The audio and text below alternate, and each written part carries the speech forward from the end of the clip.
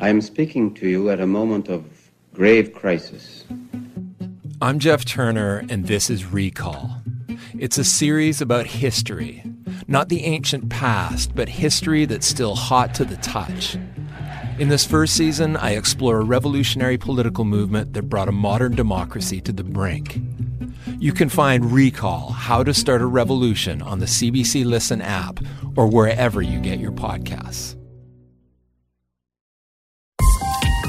This is a CBC podcast. Hello, I'm Neil Köksal. And I'm Chris Howden. This is As It Happens, the podcast edition.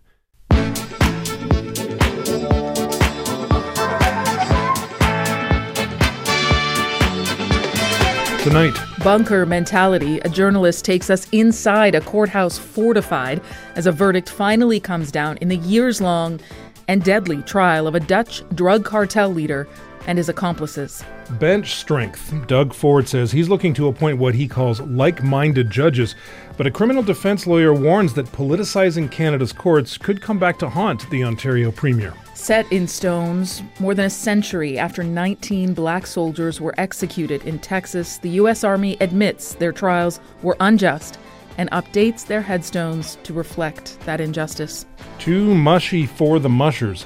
In the midst of an unusually unsnowy winter, a dog sled race in Maine is cancelled for the first time in its 30-year run. He had a lot of plans in the hoppers. The winner of this year's Dance Your PhD contest spent years studying kangaroos, and then he shook things up by shaking his thing up and down and sideways.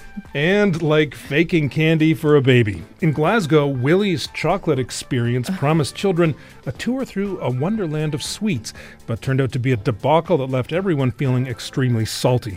As it happens, the Tuesday edition, radio that urges the culprits to make a full confection.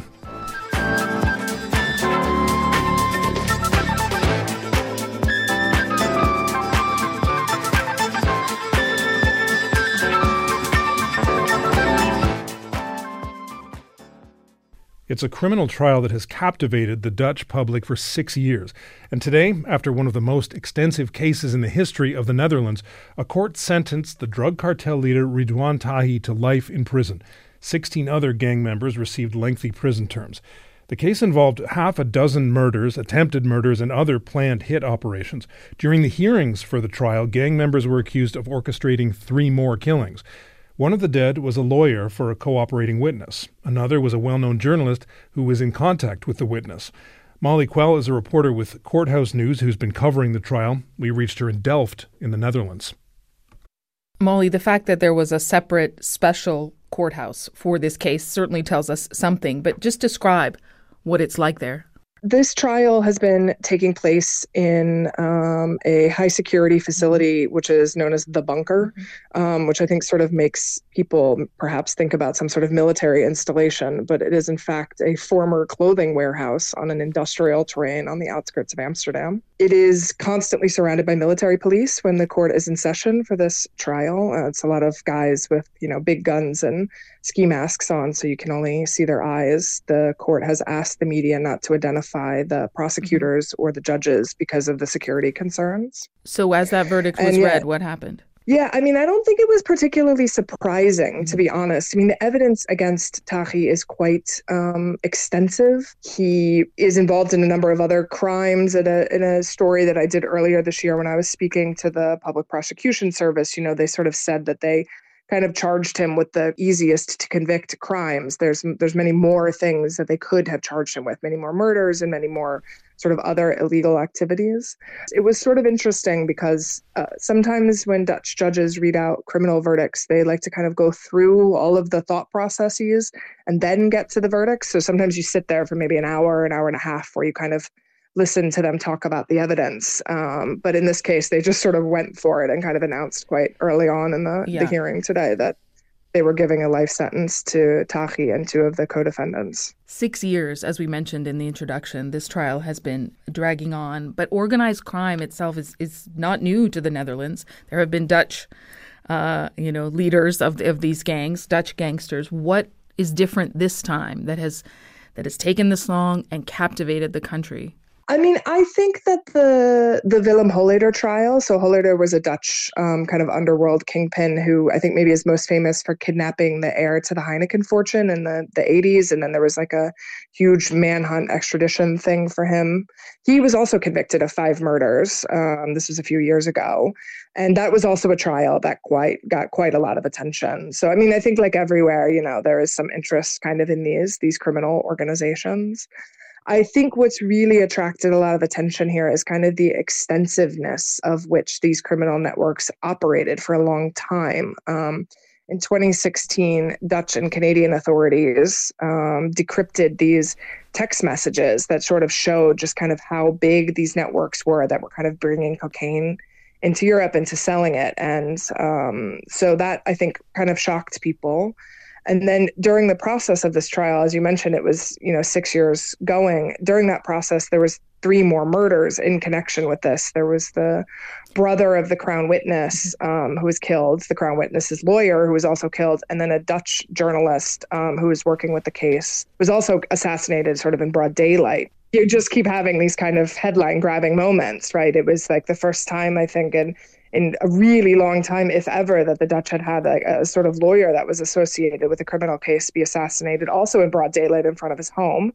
And then this very famous journalist was shot and killed on a street in Amsterdam. Peter de Vries was his name, and we've covered his murder. But as a journalist covering this trial and knowing that a journalist was targeted, albeit someone closer to the case, did that change how you covered this trial? I mean, I don't think I've ever felt personally sort of threatened. I don't do this kind of investigative work, but colleagues of mine who sort of work for Dutch newspapers who do a lot of this stuff have had police protection. And sometimes when you see them, they have police with them because threats have been made on their lives. And I think it kind of makes you, as a journalist, a little more cognizant sort of what you're saying, and kind of makes you think a little bit about maybe do you want to write this other story about this. And I think everyone is somewhat hopeful that we'll see a bit less of that now that these guys have all been convicted. Is there a sense, though, that this has actually made a dent in organized crime in the Netherlands, or have other figures already taken over, as often is the case? Yeah, well, and I think that, the fact that these murders that we were just talking about continued to happen while these defendants were all they've all been in pretrial detention. So in theory, they shouldn't be able to be continuing to orchestrate, assassinations. But that has happened from behind bars. So I'm not sure how confident anybody feels necessarily that this is kind of going to solve the problem. But I do think that there is a bit of a sense of relief that at least this particular sort of chapter of it is at least closed for the moment. The background of the people who've been convicted now has, as we talk about the fact that there was organized crime before, but they were people who were born in the Netherlands. Have you seen a shift in the way the public is reacting to this case? I ask because I wonder if it's having an impact on very innocent people across the country as well. Yeah, I mean, there's definitely been a lot of allegations, I think, against this group. They've kind of gained the nickname the Marco Mafia because they are either born in Morocco or of, sort of Moroccan descent. I think there's been quite a few sort of, racist allegations about how they're somehow more violent or more dangerous. I mean, I think that this is very clearly not true. I mean, the sort of Dutch-born criminal we were just speaking about, Willem Holleder, had his own brother-in-law assassinated in front of his sister, like in Amsterdam in the 80s. So, that's a particularly ugly bit of violence. But yeah, there certainly is a lot of discussion about that. And I don't think that it helps, disenfranchised communities sort of having these guys' names constantly in the headlines. Molly, I appreciate your time. Thank you. Thank you. Molly Quell is a reporter with Courthouse News. We reached her in Amsterdam.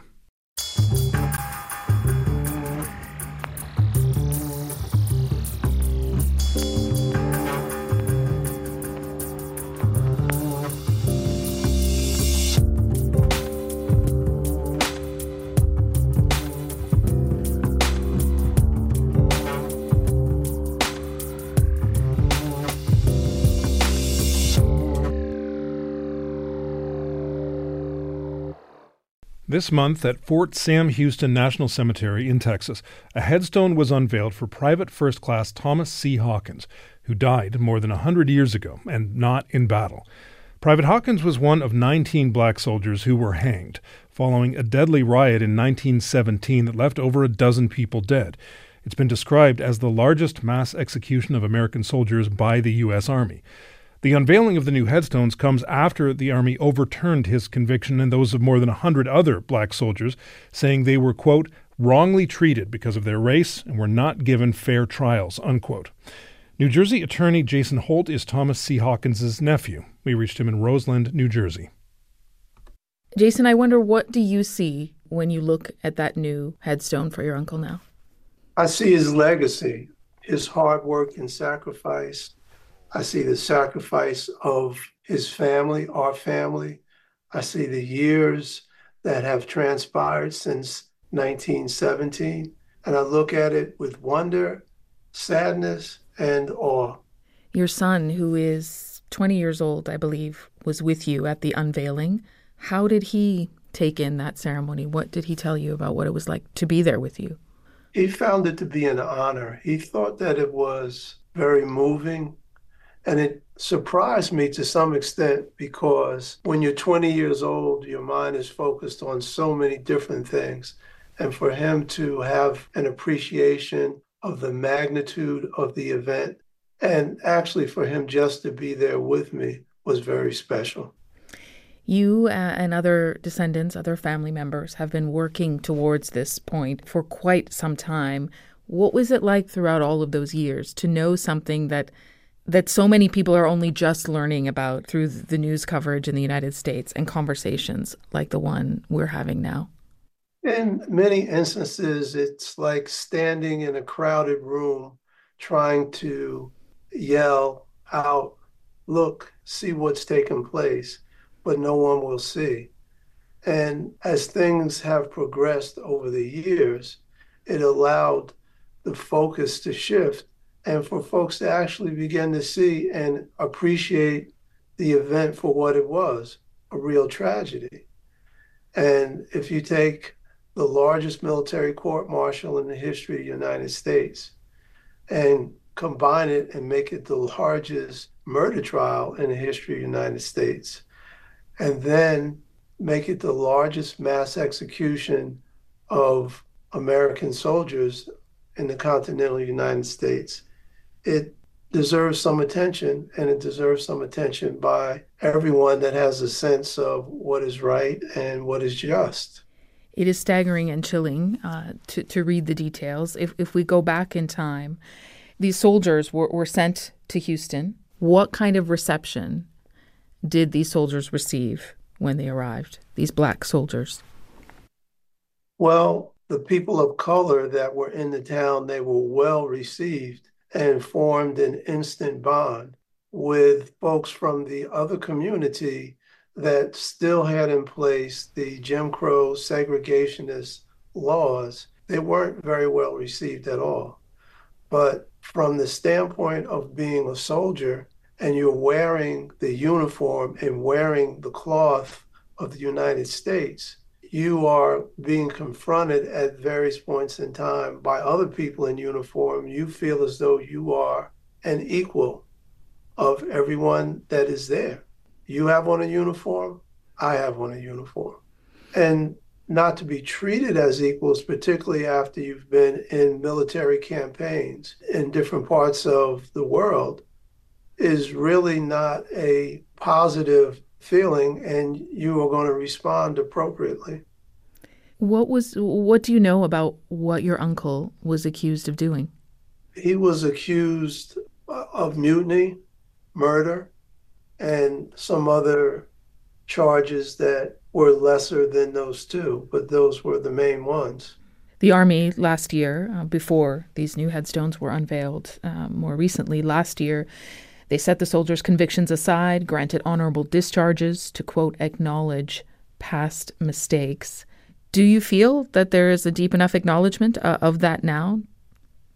Well, balancing the scales is tough. And I don't know if the scales are balanced, but certainly the acknowledgement by the Army that it was a miscarriage of justice is a tremendous step forward. Can you tell me what you know about your uncle? I mean, he's associated with this horrific moment in American history. But what do you know about what he was like, why he wanted to be a soldier? Well, I can tell you a few things. He's basically a farm boy from North Carolina. He was very religious because his grandfather was a preacher, and he was brought up as a Christian. And you can tell that by his letters that he wrote home. And your family kept the letter he wrote just before he was hanged. I wonder if you could read just part of it for us. This letter is drafted or written December 11th, 1917. It says, "Dear Mother and Father, when this letter reaches you, I will be beyond the veil of sorrow. I will be in heaven with the angels. Mother, don't worry over your son because it is heaven's gain. Look not upon my body as one that must fill a watery grave, but one that is asleep in Jesus. I fear not death." Did not Jesus ask, "Death, where art thy sting? Don't regret my seat in heaven by mourning over me." I now can imagine seeing my dear grandmother and grandfather and the dear girl, Miss Bessie Henderson, that I once loved in this world, standing at the river of Jordan, beckoning to me to come. And oh, Mother, should they be sensitive of my coming, don't you think that they are anxious for tomorrow morning to come, when I will come unto them? I am sentenced to be hanged for the trouble that happened in Houston, Texas, although I am not guilty of the crime that I am accused of. But Mother, it is God's will that I go now and in this way. You have read and reread that letter hundreds of times, I'm sure, over the years. You, as we've mentioned with the other families, have been fighting to get recognition for years as well. So now that this part of that fight is over, what will you do next? Or are you able to move on, do you think? Or is there more work for you to do? Well, the journey for justice is always there. So I'm not looking for a cause or anything. For the time being, I just want to absorb what has happened, be grateful for what has happened, and just be thankful. If you talk to me in about 6 months or so, perhaps I'll have some additional thoughts on that particular topic. Jason, I appreciate your time. Thank you very much. No, thank you. That was Jason Holt in Roseland, New Jersey.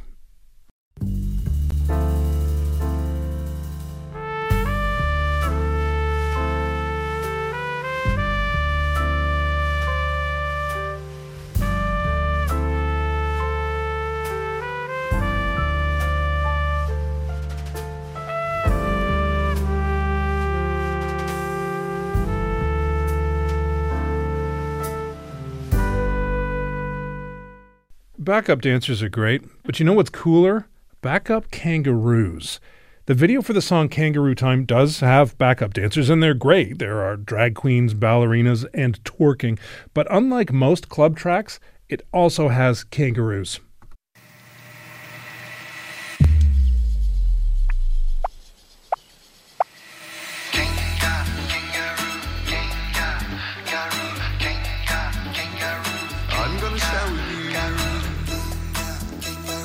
I'm gonna share with you.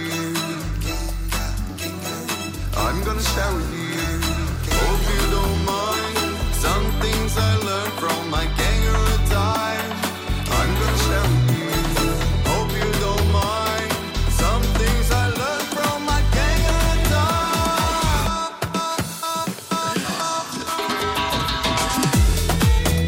time. So, why does the singer want to tell us what he learned in his kangaroo time? Well, because he did his thesis on animal behavior, and he is the winner of this year's Dance Your PhD contest, which is exactly what it sounds like, doctoral candidates distilling their years of painstaking research into a short dance video.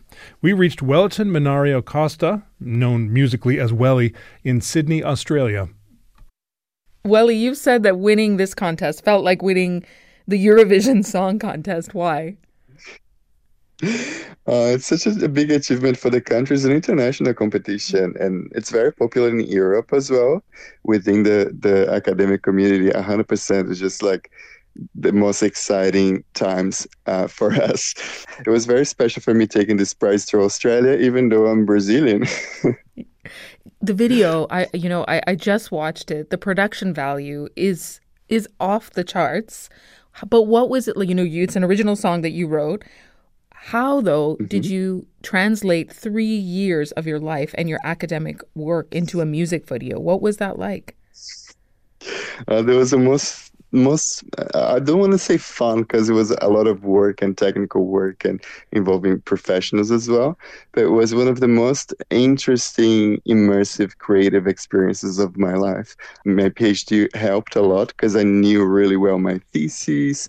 I had chatted about my thesis to so many people already, so I knew well what resonated with people. Particularly after I finished the PhD, I got to talk a lot to my thesis to my friends that are not academic, particularly because I quitted academia after I finished the PhD. I still worked in science for about a year and a half, but in the technical side. And I started pursuing more my creative career. So with dancing, singing, performing, and my friends were just like finding out that I was a kangaroo doctor. And I was like, oh, this is the coolest thing. Can you tell a little bit? So I was just like really good at pitching my PhD. Yeah. So I had a very clear idea of what results I want to convey in the video. And because I was involved in this creative space as well, I knew a lot of people who would be keen to hop in literally. And that's how we got the video going. Ultimately, what do you want people to take away from your years of research on kangaroos? Well, in terms of the scientific findings of the kangaroos, I feel like a lot of the Australians, they do not know so much about kangaroos. And I'm 100% sure they're not going to read my thesis or any other of the papers on kangaroos. So I think seeing the music video was this big responsibility for me. And when I was thinking of what to say, I want to talk to the whole nation as well. The main finding is kangaroos do have personalities just like us humans, and that means they behave differently from each other. And you expect from an individual a more consistent response as well across time. But then when they're in groups and in social environments, and I think that's the biggest take, they tend to adjust that behavior. So the personality is still there, it's still influencing the behavior, but what's more important is what everybody does in a group. So they adjust a lot to the behavior of everybody, and that adjustment is also democratic. So it doesn't matter if you're male or female, or if you're older or younger, or if you're an individual with a more extreme personality, everybody adjusts to each other. So it was very interesting to learn. We've done some stories where kangaroos were very frightening as well, but it's much more fun in your video. Does kangaroo time also mean something personal for you? Kangaroo time is a celebration of the time I came to Australia. It's the time I was queer for the first time in my workspace, that I came out to my family, that I've connected more with the parts I liked about my culture because I had left it. So I moved from Brazil and I came to Australia, and then here there were parts of my culture I started learning that I really loved, because I missed it so much, and I started getting more connected to it, particularly with the dancing and the singing.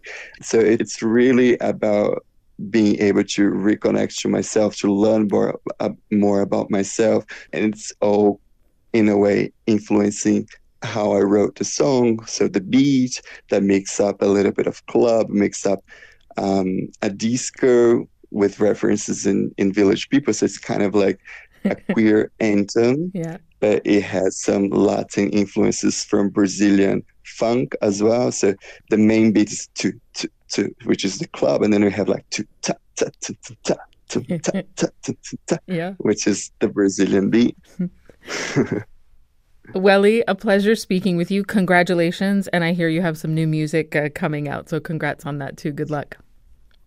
100%, just this Friday. Make sure you guys check it out. Welly on Spotify, and Yours Academically Dr. Welly is the name of the EP. I'm so excited. The best track is called El Doctor. It's a reggaeton. It's still very multicultural. El Doctor, thank you for your time. Thanks, Neil. Bye-bye. Wellington Minario Costa, also known as Welly, is the winner of this year's Dance Your PhD contest. He's in Sydney, Australia.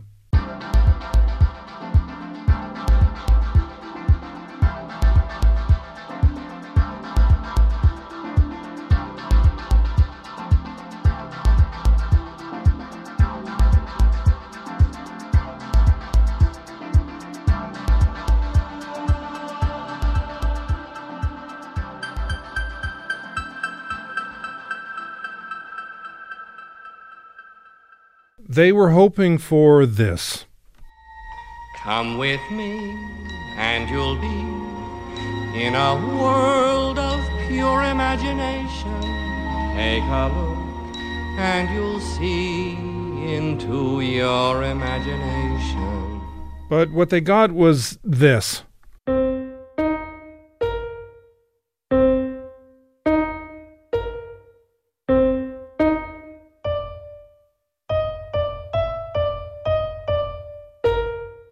They only wanted a chance to recreate this moment. So shines a good deed in a weary world. Charlie, my boy, you won! You did it! You did it! I knew you would! I just knew you would! But they wound up experiencing this moment instead. You get nothing! You lose! Good day, sir! In retrospect, there were signs that Willy's chocolate experience was not going to be a world of pure imagination. Or rather, I guess that it would be a world of pure imagination in the sense that you would have to conjure up something less depressing in your mind. For example, everything on the website was clearly created by artificial intelligence. The pictures are colorful depictions of candy, but the AI-generated text is more problematic given that it promises enshrining entertainment, Karchi tons, Exarcerdre lollipops, and a pasadise of sweet teats. Still, this past weekend in Glasgow, people paid the equivalent of $60 to enter the immersive experience described on the website as a chocolate fantasy like never before, but which was actually a mostly empty warehouse containing a sparse assortment of wobbly-looking props, a rainbow, a candy cane, a giant lollipop. There was a bouncy castle, capacity 12, and there were actors who, for legal reasons, were not called Oompa Loompas, but were wearing green wigs and looking deeply uncomfortable. One performer who'd been hired for the event told The Guardian, "We were told to hand the kids a couple of jelly beans and a quarter cup of lemonade at the end." This was not a chocolate fantasy like never before.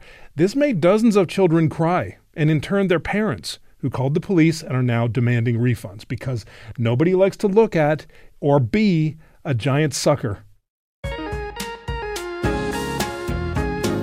I do highly recommend that you find pictures of Willy's chocolate experience online. Quarter cup of lemonade? A quarter cup not of lemonade half, and not... 2 jelly beans. Note the complete absence of chocolate.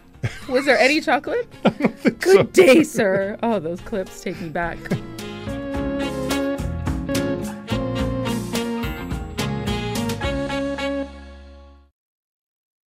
Hi, I'm Michelle Shepard, host of Uncover Sharmini from CBC Podcasts. In 1999, 15-year-old Sharmini Anandavale disappeared on her way to a job that police believed didn't exist. 4 months later, her remains were found in a wooded ravine. I revisit the case that has stayed with me for over 20 years, ever since I first covered it as a cub crime reporter for the Toronto Star. You can find Uncover Sharmini on CBC Listen or on your favorite podcast app. Doug Ford is not shying away from suggestions that he plans to appoint judges along party lines. Quite the contrary. Today in Toronto, the Ontario Premier said he was, quote, tripling down on controversial comments he made last Friday after it was reported that he had named 2 former staffers to the body that helps select judicial nominees.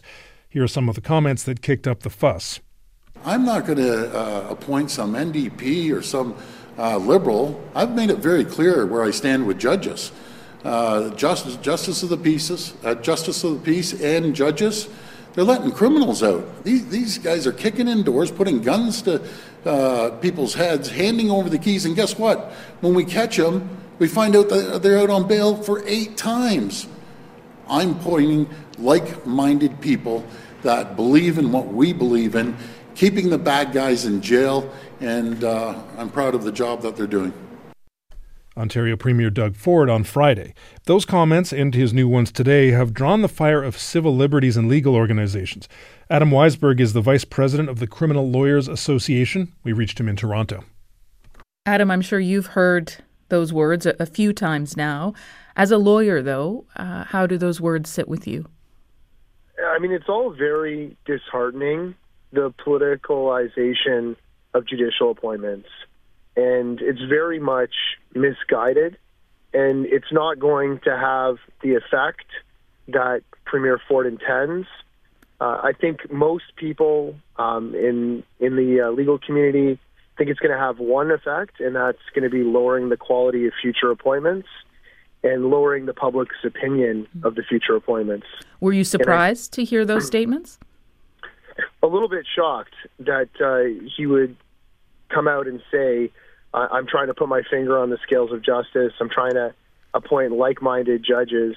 And the real problem here is we've had the Judicial Advisory Appointments Committee for over 30 years, and it's been kind of the gold standard of how to appoint independent, fair, intelligent, highly qualified judges. And all he's doing is gutting that committee that has been very successful and lauded worldwide. Ford has also been suggesting, though, that other parties do the same thing and have done the same thing. Well, other parties allowed the JAC committee to function for the last 30 years without interfering with it, without trying to politicize it, without putting their fingers on the scale.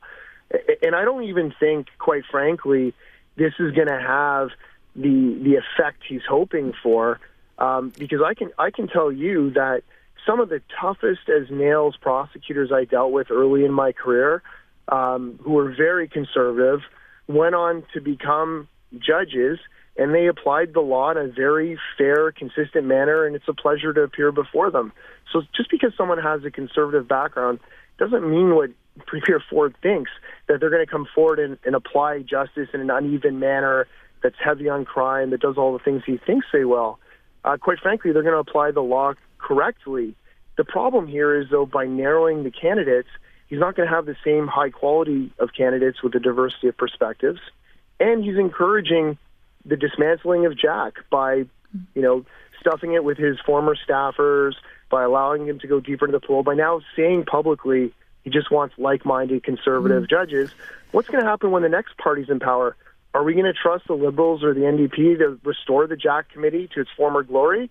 Or are they going to start playing games, too, and interfering with the independence of judges by only selecting their party members? The Premier has appointed two of his staffers. We should tell our listeners, if they're just getting up to speed on the story, two of his staffers to that body that selects potential judges. In that clip, he's also suggesting, the Premier is, that the people are being let go or getting off willy-nilly and going on to commit many other crimes, even if they have a long history.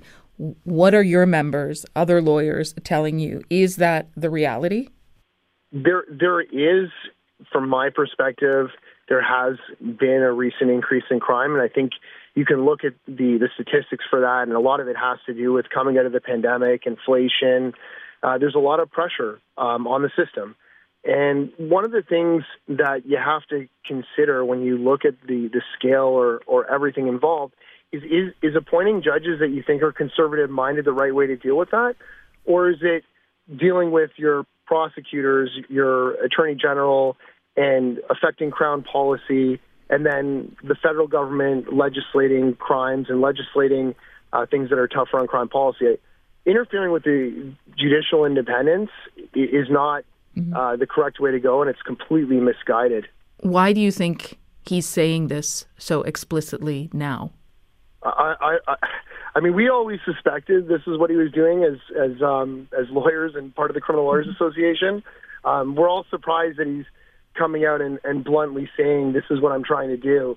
And like I've been saying, in my opinion, it's completely misguided, and it's not even going to have the effect he wants. The effect it's going to have is his comments are going to make his future appointments seem lesser, to seem, in the opinion of the public, as biased, and he's going to affect the whole purpose of the JAC committee by reducing the potential quality of the candidates, because he's going to be overlooking exceptional judicial candidates because he's not aware that they're conservatives or that they have his conservative values. And I think Ontarians should be concerned. I know your organization has written a letter and copied Premier Ford's Attorney General as well. Can you actually have an impact, though? What can you really do if he's decided that this is the course they're going to take? I think the Criminal Lawyers Association, our responsibility is to educate the public in this regard, that this will not work, that it's misguided, and it's going to have unintended consequences to the independence of the judiciary, to the quality of judicial appointments. And our concern isn't just this government, but what happens when the next government comes into power? Are they going to try to balance the scales by appointing only Liberal candidates or only NDP candidates?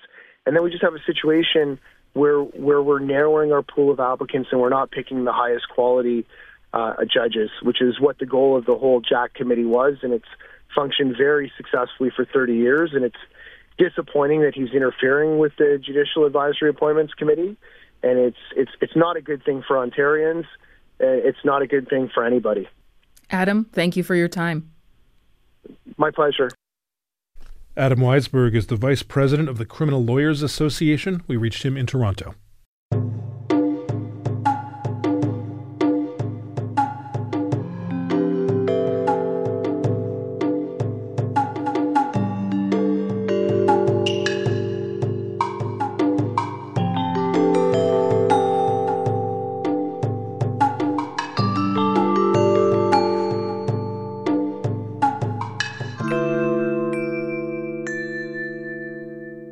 If things had gone according to plan, Jonathan Hayes would be entering the final days of preparation for the Can-Am Crown, the annual international dog sled race in Fort Kent, Maine.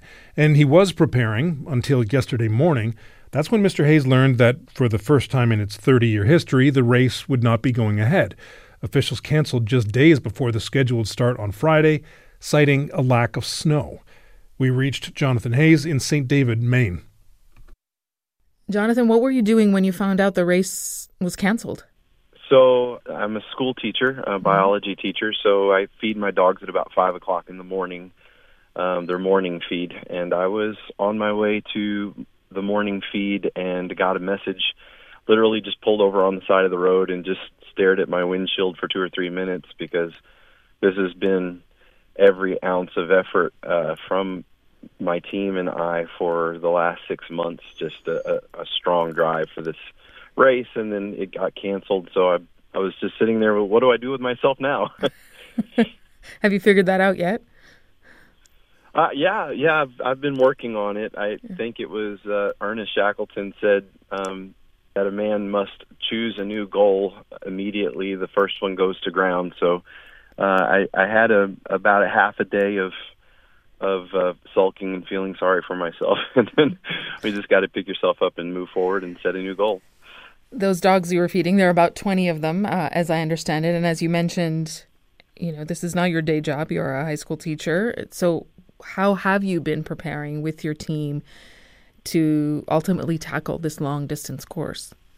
So in late September, we start getting nights that drop down into the 40s, and that's when we start training 5-mile runs 5 times a week, and then 7-mile runs 5 times a week, then 10-mile runs 5 times a week. And, those are actually the easier times. But, come January, February, you're running 40 to 60-mile runs. And so you're spending 8 hours out on the trail. So oftentimes what I would do is have dinner with my family, and then as they're going to bed, I'm heading out the door to spend the night out on the trail with the dogs. When were you sleeping? I would get a little bit of sleep in here and there. The good thing about the longer runs is you do get to take a couple, 3 days off a week instead of just one. This decision to cancel the race this year comes down to course conditions. That's what race officials are saying. You've been training on the same trails that you ultimately, had this race gone ahead, would have been racing on. So what did you see on those trails? Yeah, I want to start right off by saying that I love the Can-Am Crown. I support the Can-Am Crown, and I support them in this decision.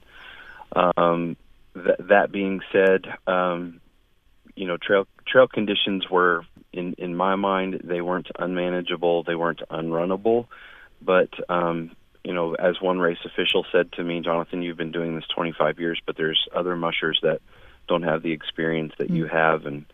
But the big thing is, you have the dog equivalents of a Formula One race car and a pickup truck.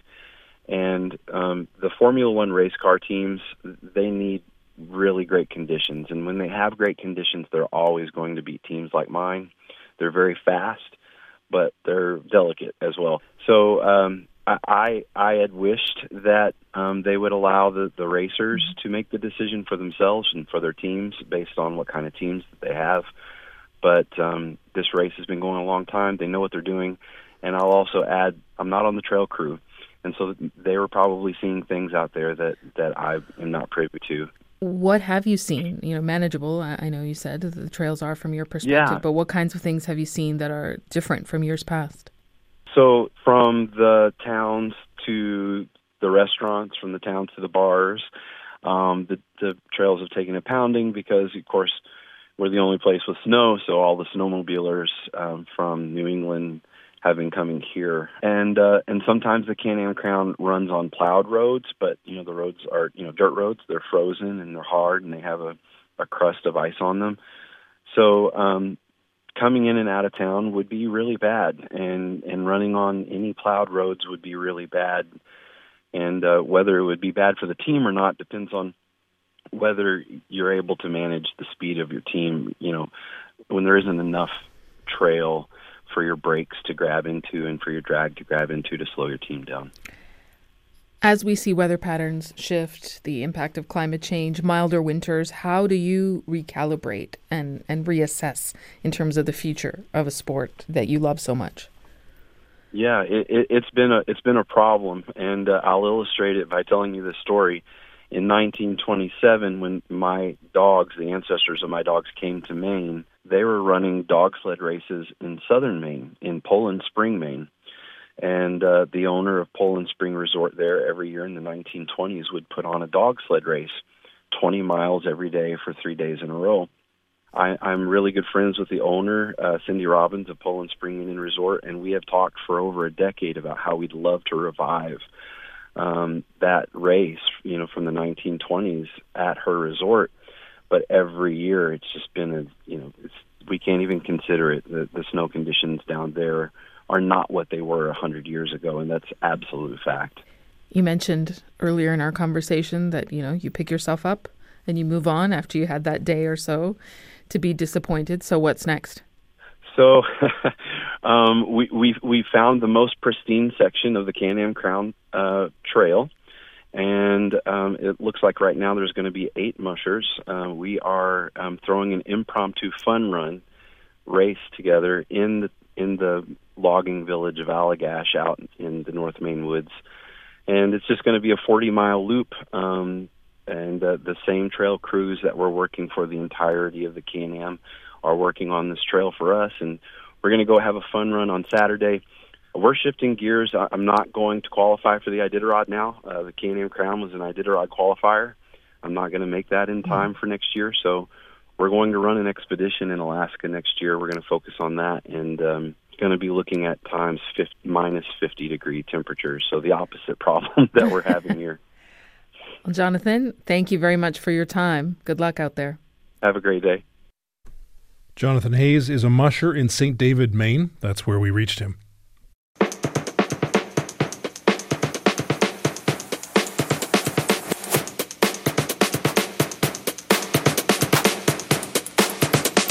We're all getting used to being watched almost everywhere we go, sort of. But Waterloo University students were surprised to discover that even the vending machines on campus have been keeping an eye on them. It turns out the machines were surreptitiously monitoring the faces of the students and noting the ages and genders of who was buying what. The company that makes the machine says the technology is mainly used to detect when a person is standing in front of a machine and that images are not stored, but that's not good enough for the university, which has ordered the machines removed. River Stanley is a Waterloo University student who broke the story for the campus journal Math News. We reached them in Waterloo. River, one of your peers, another student, first noticed that something was off with these vending machines? How did they figure that out? I mean, the story really all started with a random Waterloo student just walking around campus at like 11 p.m. And they happened to discover an error on one of the vending machines. And this error on the screen read, Invenda.vending.facial recognition app has experienced an error. And so the immediate question is, sorry, what do you mean facial recognition app? This is a vending machine. So the word gets out? The student tells you? Right, yeah. So the student makes a Reddit post just letting the entire community know, like, hey, what's up with this? And so the next day, people start investigating, and we figure out who the manufacturer is because it was just listed in the name of the error message. It's this company Invenda out of Switzerland. And we go to their website and find the sales brochure for their vending machine. And sure enough, it's sold as this intelligent vending machine that can provide demographic data analysis, providing the ages and genders of the users of the vending machine. The company that makes these machines has said no images are stored, that the technology is really mainly used to detect the fact that someone is standing in front of the machine. How does that sit with you? Does that reassure you? No. I mean, for a few reasons. One is that there's been numerous statements, some of them conflicting. The initial one that Invenda provided to Mass News was fairly clear and made a lot of sense. It said that yes, there is facial identification happening. They're collecting demographic data, which is allowed under European GDPR privacy legislation.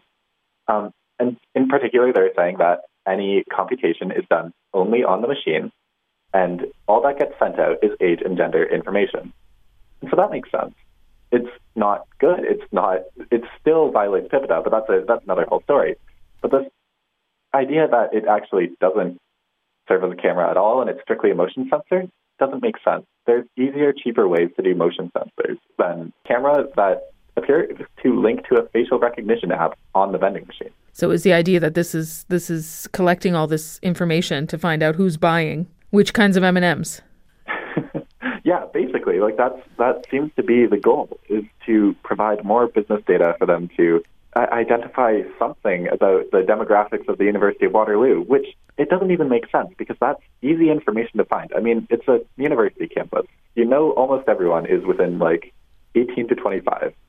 Gender demographics, we know that. It's basically public information. It simply doesn't make sense to do or to use such inherently privacy-invading tool to get demographics that are so easy to figure out. You guys did the digging, and you went to university officials? Well, so we started out by reaching out to the university officials on this, asking, hey, what's up with these vending machines? And they had no idea. We reached out to the plant ops department, which really handles most of operations of the buildings on campus and various things within them. And they truly said, we have no responsibility over the vending machine. And I think that is a really core part of this and how this happened. The University of Waterloo, basically as soon as the story dropped, they said, we're looking into this, we're going to get them to disable this technology, and we're looking into removing the machine. They were caught just as off guard as everyone else. Then we reached out to Adaria Vending Services, the operator of the machines. It's a Canadian company just based out of Markham, to my understanding. They're the first ones to respond to us, and they gave us this response basically detailing that the vending machines were just being used as motion sensors, and that the facial recognition it wasn't recognizing faces at all, and that didn't make sense. And then, completely unprompted, 12 hours later, they send us another response, this one from Invenda. And that was the one with all the clarifying details, saying, sure, it is doing facial recognition, but it's fine, don't worry about it. And we just didn't buy that. Now they're being removed, these machines. How long from the moment that this other student accidentally discovers what's going on to the removal? As far as I know, the machines have yet to be removed. Last I was on campus, they were still around. So the timeline was that the first student finds the machines. A week later, Mass News publishes an article. A week later, that article and the story in general reaches CTV News. At that point, we got the first response from the University of Waterloo saying, we're going to remove these machines. They haven't done it yet. I'm willing to give them the benefit of the doubt that they will.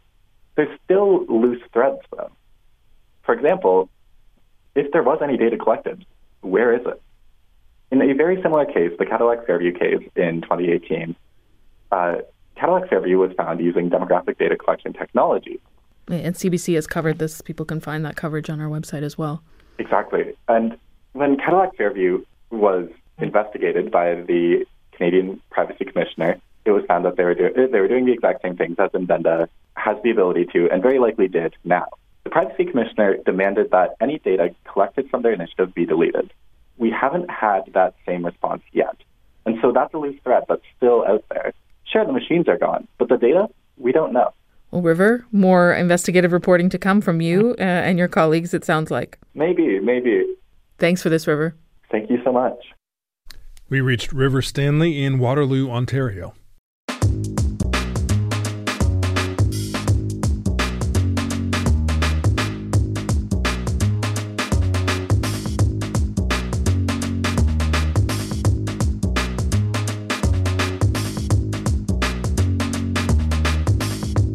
In a lot of ways, Catherine Leroux's book, The Future, is actually about the past. Or more accurately, it's about what might have happened if the past had unfolded very differently. The novel is set in a version of Detroit that was never surrendered to the U.S. by its one-time French occupants. Oh, and orphaned and abandoned children have created an autonomous society there. Defending the book on Canada Reads is a journey into the past for its champion, too. Heather O'Neill is a writer herself. In 2007, her novel, Lullabies for Little Criminals, took the Canada Reads crown. And this time around, Ms. O'Neill is hoping she'll be able to win it for The Future, which she calls, quote, the most magical response to Lord of the Flies, unquote. The Battle of the Books gets underway next week on CBC Radio. This week, we're bringing you readings from all the contenders. Here's Catherine Leroux. Perched on the large boulder, Fiji watches evening close round the camp. Humid air rises from the river. The sky transforms into shredded indigo and pink ribbons. Faces take on superhuman hues around the fires. At this time, every child looks like a hero, and every tree like the pillar of a palace. No one would imagine that a city of steel and fear surrounds them, just as no city dweller imagines this nest of freedom in the heart of the Rouge's huge park. They are safe, Fiji tells herself over and over. They are invisible. She closes her eyes. The sounds in the background like the loops in knitting, stitches that hold fast, hanging on to each other to create the fabric of habit, something predictable in the randomness of life in the woods. The fire that crackles, the girls who sputter in laughter as they trade potty humor, the creaking that tumbles from the treetops, her belly that gurgles and will only be indulged once everyone else has eaten. She opens her eyes. In the mauve light, the cloak of darkness is fanned out, shrouding the battered canoe that marks the center of camp, its hull dented as though it had fallen from the sky. Night settles in. Magic and Adidas stir the contents of a pot, its aroma far-reaching, and the starving youngsters squirm as they hold out their bowls, their eyes beseeching.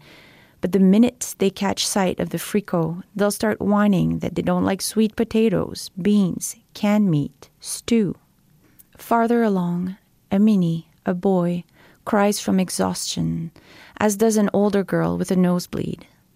A rule of thumb in the ravine is that there are always 1 or 2 children crying, 2 or 3 laughing and fighting, half a dozen who are sleeping, a few emptying their intestines after having ingested unripe fruit or stagnant water, and 1 caught up in the throes of death. Their lives are short and magical, hard and full, and they are all governed by Fiji. She repeats her mantra. They are safe, they are invisible. Clings to it, actually, because after all this time as the camp's leader, there are 2 things that still keep her standing as tall as her spine will allow: omnipotence and responsibility. The greater the latter weighs on her, the more the former grows, like 2 loads that balance each other out to prevent a boat from capsizing. Catherine Leroux reading from her novel The Future, which was translated by Susan Uriu. The book is one of 5 titles that will go head-to-head in next week's Canada Reads debates here on CBC Radio, on CBC Television, and on CBC Gem.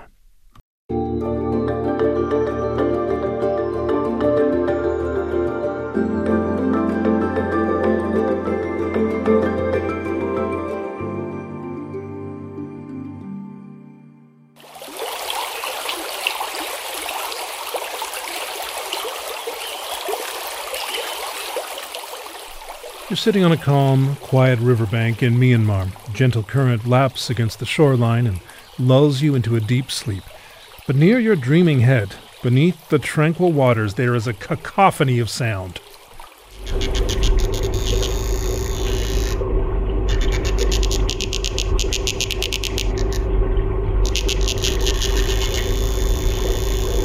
That pulsating drumming is courtesy of one of the world's smallest fish, the Danionella cerebrum. Now, the tiny fish are found in streams across Myanmar. Not only are they small in size, averaging only 12 millimeters in length, they also have the smallest known brain of any vertebrate.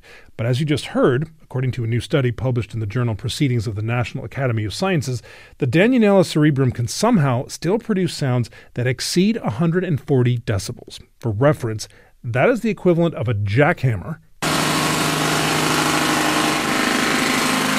an ambulance, or a gunshot. Those little fish have some serious pipes, or gills.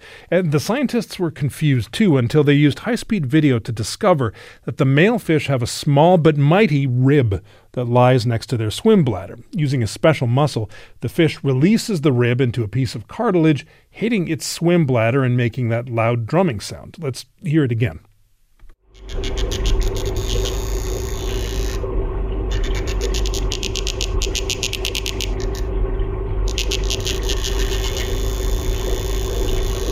It's impressive. Little guy's got rhythm.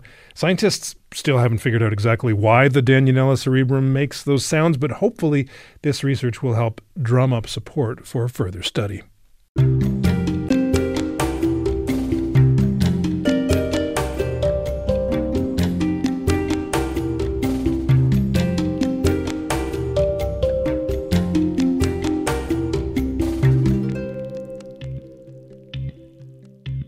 It's something people often argue about, a debate we never seem to tire of, perhaps a question we'll never reach a consensus on.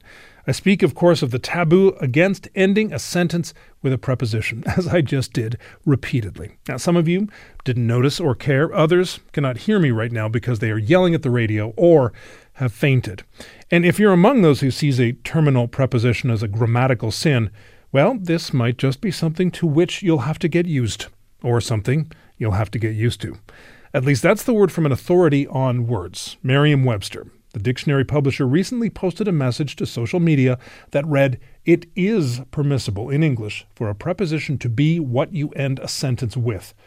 Peter Sokolowski is Merriam-Webster's editor-at-large. We reached him in Springfield, Massachusetts. Peter, you know that someone out there listening, many someones perhaps, are not buying this. So speak to them directly. This is your chance to tell them why it is actually okay, in your view, to end a sentence with a preposition. It is because it's organic and it's natural. You know, there are phrases such as, this is the first radio show I ever heard of, or a friend I went to college with, or what is it made of, or what's the money for, that kind of thing. Those are perfectly organic and natural ways to pose those questions. Are you and the team at Merriam-Webster suggesting that this is okay in any context, formal writing, journalism, or does context matter here? Well, context always matters. It's true that because this is one of those superstitions or myths or bugaboos that people have, that if it draws attention to your writing in a way that distracts from your message, then maybe you would avoid it. And the same goes for example, the infamous split infinitive, as in to boldly go where no man has gone before. And the two rules are parallel and similar in a different way, which is that they both reflect the standards of eloquence of the Latin language that was the highest standard in the 1500s and the 1600s when these so-called rules were first posited. And that's why these so-called rules have been perpetuated through the centuries. And if I was asked why we still have this idea, it's because those initial ideas about eloquence came from Latin grammarians who were writing about a Germanic language, which is English. And then those ideas were perpetuated by textbooks, school books throughout the centuries. And it wasn't until really the 20th century that we had a real science of linguistics that analyzed the language and said, you know, when we describe English as it is natural and organic, this is part of the language. Mm-hmm. Your website says now, quote, people who claim that a terminal preposition is wrong are clinging to an idea born in the 17th century, unquote, as you've been saying. But, you know, some might be asking, why not cling to an idea even if it's old? Don't we need rules? Why not have a rule? Rules are important, particularly in grammar. Oh, absolutely. Well, absolutely. And of course, we need standards. We need consistency. We need stability. At the same time, there are rules and then there are rules. What grammar truly is a description of the way that a language works. And what we've found with several of these so-called zombie rules or superstitions is that these are kind of prejudices that have no effect on the comprehension of the language, that we understand perfectly well. If somebody says, what room is this key for? It's perfectly understandable and it's perfectly clear. So we have to kind of separate our prejudices from the true organic nature of the language. Is there a rule that in the future another editor-in-chief talks about and says, no, you can throw this out the window, it would make your skin crawl? Oh, you know, we all have linguistic prejudice. And that's because we grow up in, you know, a certain region with a certain teacher, certain parents, certain accents. And so, of course, there are words, I don't know, the verb impact. I will die for your right to use impact as a verb, but I didn't grow up using it as a verb, so I don't. Okay, good to know. Do you feel like that you're approaching your role as an editor at Merriam-Webster differently than people who've held the position in the past, you know, generations ago? Well, for generations, Merriam-Webster's been really well known as being a real descriptive dictionary. That is, our job is to tell the truth about words, to report like a journalist reports about the actual use of actual words. And that includes adding new words to the dictionary and also, of course, reflecting the stability that we already talked about. And in that sense, I feel like I'm part of a grand tradition of descriptive lexicography. Do you think, you know, going back to something you said earlier, these rules or these prejudices, as you've said, have been used as a form of gatekeeping? Of course. I mean, language is also a gatekeeper. Language separates us as much as it connects us. Accent or usage, in this case, are ways to simply judge others. In other words, you can simply say you're part of us or you're part of them. And in some ways, it seems like spelling, for example, which is notoriously difficult in English and often kind of arbitrary, is itself just kind of a shibboleth that sort of proves in one case that I'm a person who knows this, but if you're correcting people in public, which sometimes we see on social media, for example, it becomes possibly classist or possibly a judgment against someone else's intellect or education. And when language is used as a bat to hit other people with, I find that offensive. I think we should use language to communicate. You want people to love language. We certainly do love it here. I've noticed the Instagram game is pretty strong. Why is it important for you and your team to have that kind of presence on social media? Sure. And for a long time on Twitter, we have more than 1 million followers, which is just kind of thrilling that people share our irrational love of the English language. And that goes for the hard facts, but also the great fun that we have with many, many articles and videos. Our word of the day gets 1 million subscribers via email, and that just means people love sharing information about language history, etymology, and pronunciation. There's so much that sort of unites language lovers. And so our dictionary website and the social media kind of engage people in ways that are beyond the definition. Thanks for this, Peter. It's always a treat. Thank you. Peter Sokolowski is the editor-at-large for Merriam-Webster. Springfield, Massachusetts is where we reached him at.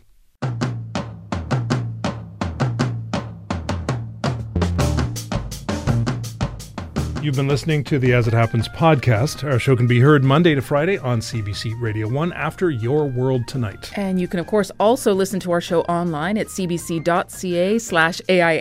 or on the CBC Listen app, or, of course, wherever you get your podcasts. I'm Neil Kirksall. And I'm Chris Howden.